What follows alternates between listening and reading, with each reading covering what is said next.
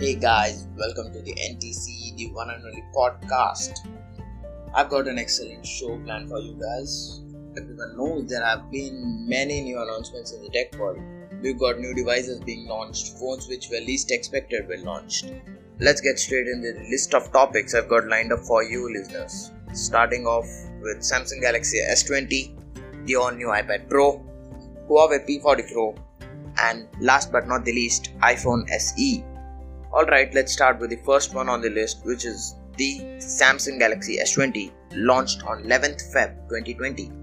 Before anything, we start talking about this device. Let's start with the positives and negatives of this device. Let's start with positives. It's obvious the display. Everyone knows how good Samsung is in making displays. S20 has got an extremely great, bright and crisp display. The camera has got a versatile setup to it. Samsung killed it with the battery life, giving its users all-day battery life. Samsung has thought pretty well this time about the design, size and feel in the handle. Alright, now it's time to get to the negatives. S20 has got a controversial design. I don't know what's up with this point, but I've seen Android Authority, The Verge debating on this. So I thought, why not add it in this topic, okay?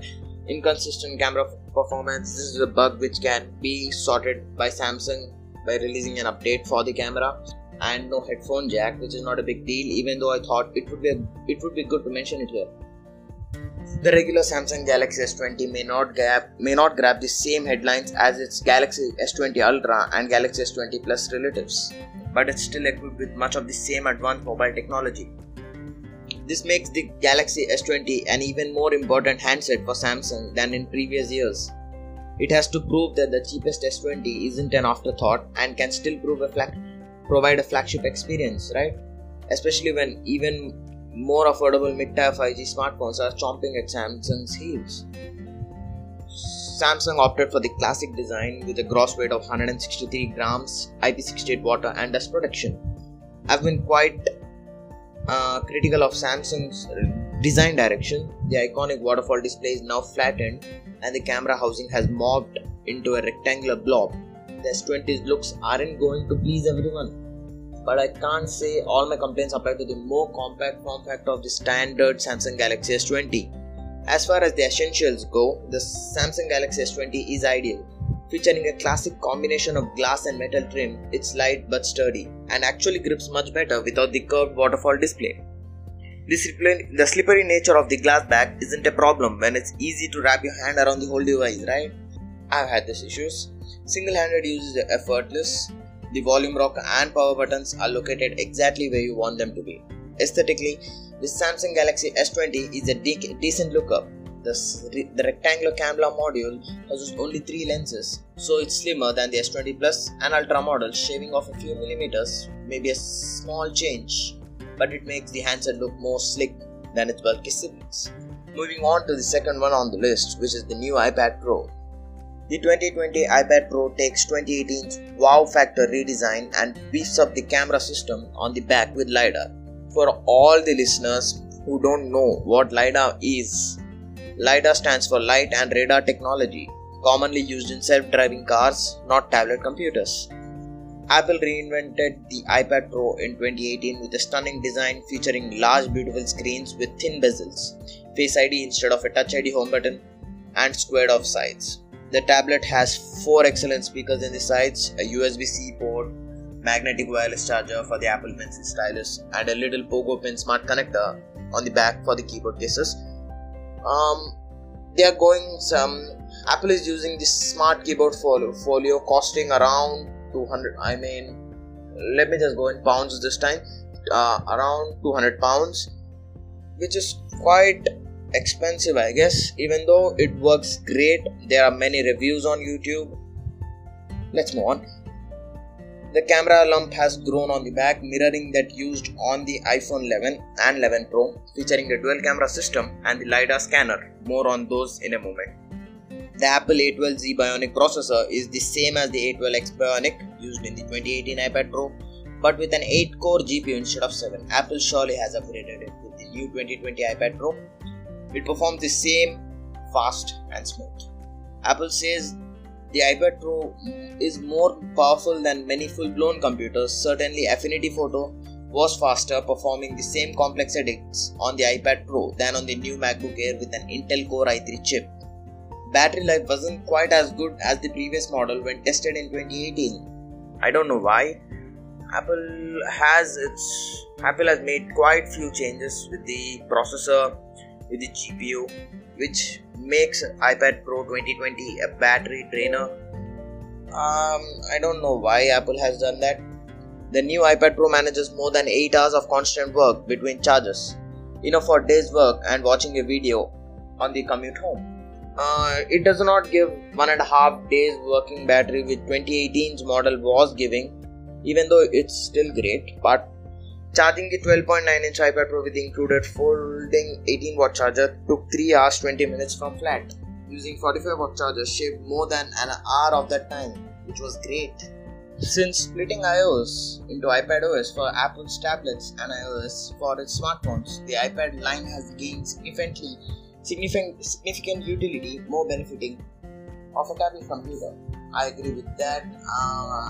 I would say I would use iPad instead of my laptop, which I use daily, because iPad has significantly, upgraded in a way which no one would have imagined. It has split from iOS to iPadOS, giving you external hard drive capabilities, all such good things. The new addition for iPadOS is Bluetooth or USB-C mouse and trackpad support. An update available for large range of iPads, not just the iPad Pro. You don't quite get a mouse pointer on screen like a Mac. Instead, you get a morphing blob that changes shape when near actionable items. A caret appears over text like Mac, but when you go near a button, this instant selection reduces the precision required to click something obvious. A trackpad is the best option for the iPad as it opens up a load of gestures, many of which are similar to those on a Mac. Highlights include 2-finger scrolling, 3, 4, 5-finger swipes replicating the iPadOS, navigation gestures, up for home, etc., and a 5-finger pinch to see recently used apps. You can even 2-finger or right-click, which brings up what would be the tap and hold menu on icons and items. The big new hardware addition to the iPad Pro for 2020 is a new dual camera setup, similar to that used on the iPhone 11, and a LiDAR sensor. The cameras are good for tablet, but not as good as those on iPhone 11, fine for random snaps. But a phone is likely better for keepsakes. The front-facing 7-megapixel camera is excellent for video calls, infinitely better than those fitted to the Apple's laptops. I wish it was fitted to the top in landscape rather than portrait. The LiDAR sensor aids augmented reality apps, AR apps. It measures the distance to objects up to 5 meters away, allowing more accurate placement of virtual objects into the real world, particularly when they are placed behind real objects. I think there will be more additions and updates to the iPad. Moving on, let's get to the third one on the list, Huawei P40 Pro. Last year, the Huawei P30 Pro was one of the best camera phones the industry had ever seen. Its innovative periscope zoom camera and impressive image quality were nothing short of excellent, and we loved it. This year, thanks to controversy with the US government and the loss of Google Apps, P40 Pro burst from the gate with an arduous handicap. Its lack of Google services will likely have some consumers dismissing it as an upgrade option. Are its hardware strengths enough to make up for its software weaknesses? Stick around to find out. One of the most refined aspects of the P40 Pro is its design. Though not in the way you might think. The P40 Pro has raised corners with glass that's curved on all 4 sides to mimic water on the brink of a breaking surface tension. This results in a unique aesthetic that won't be to everyone's taste, certainly not mine. I can't quite put my finger on it, but the ultra thin bezels just look odd, especially head on. However, the design's byproduct is fantastic ergonomic improvements. Huawei has finally added a high refresh rate display to one of its flagships. The P40 Pro's 90Hz AMOLED panel looks great. Despite its middling resolution compared to the competition, this looks like the best screen ever fitted to a Huawei device. Viewing angles are superb with little to no color shift when tilting the device off axis. At over 440 nits sustained brightness, it's not topping any charts. But I found it bright enough for viewing in direct sunlight. Moving with the camera, genuinely magnificent. Huawei refined the camera, the stable feature of the P series, to a point where it is the best camera on any phone to date. You get wide, ultra wide, telephoto and time of flight (TOF) cameras on the back. Up front is a 32 megapixel selfie shooter backed up with laser guided autofocus. The setup is pretty stacked as it needs to be to compete with other 2020 flagships. Let's go to the last one on the list, which is the iPhone SE. The iPhone SE 2020 is built around one goal which is to create a new iPhone for less money than ever, and it achieves that well. For just $400, you can have a brand new handset from Apple. It's one of the best iPhones ever created, and you can now get your hands on one. The design of the phone is going to be familiar to anyone that used an iPhone recently. Unless you've not held a handset from Apple since 2013, then you have seen the 4.7-inch frame before. Complete with bezels top and bottom and a home button with a fingerprint scanner built in. It's now seen as the smaller iPhone form factor given the all-screen designs of the most recent models, and it's both more lightweight and pocketable than anything from the iPhone 11 range. It's pleasingly water resistant but I guess it has some drawbacks. Thanks to the older design, it lacks a headphone jack at the bottom, and because the display technology is slightly dated as it comes from the iPhone 8, it can suffer in bright sunlight when you're trying to watch videos or something like that. Apple might have stuck with the same design as the iPhone 8, but the innards are much improved. Notably, the A13 Bionic chipset inside, which adds speed nearly everywhere and really does improve the performance over the older 4.7-inch models. It's not quite at the level of the phones launched last year, but it's not far off.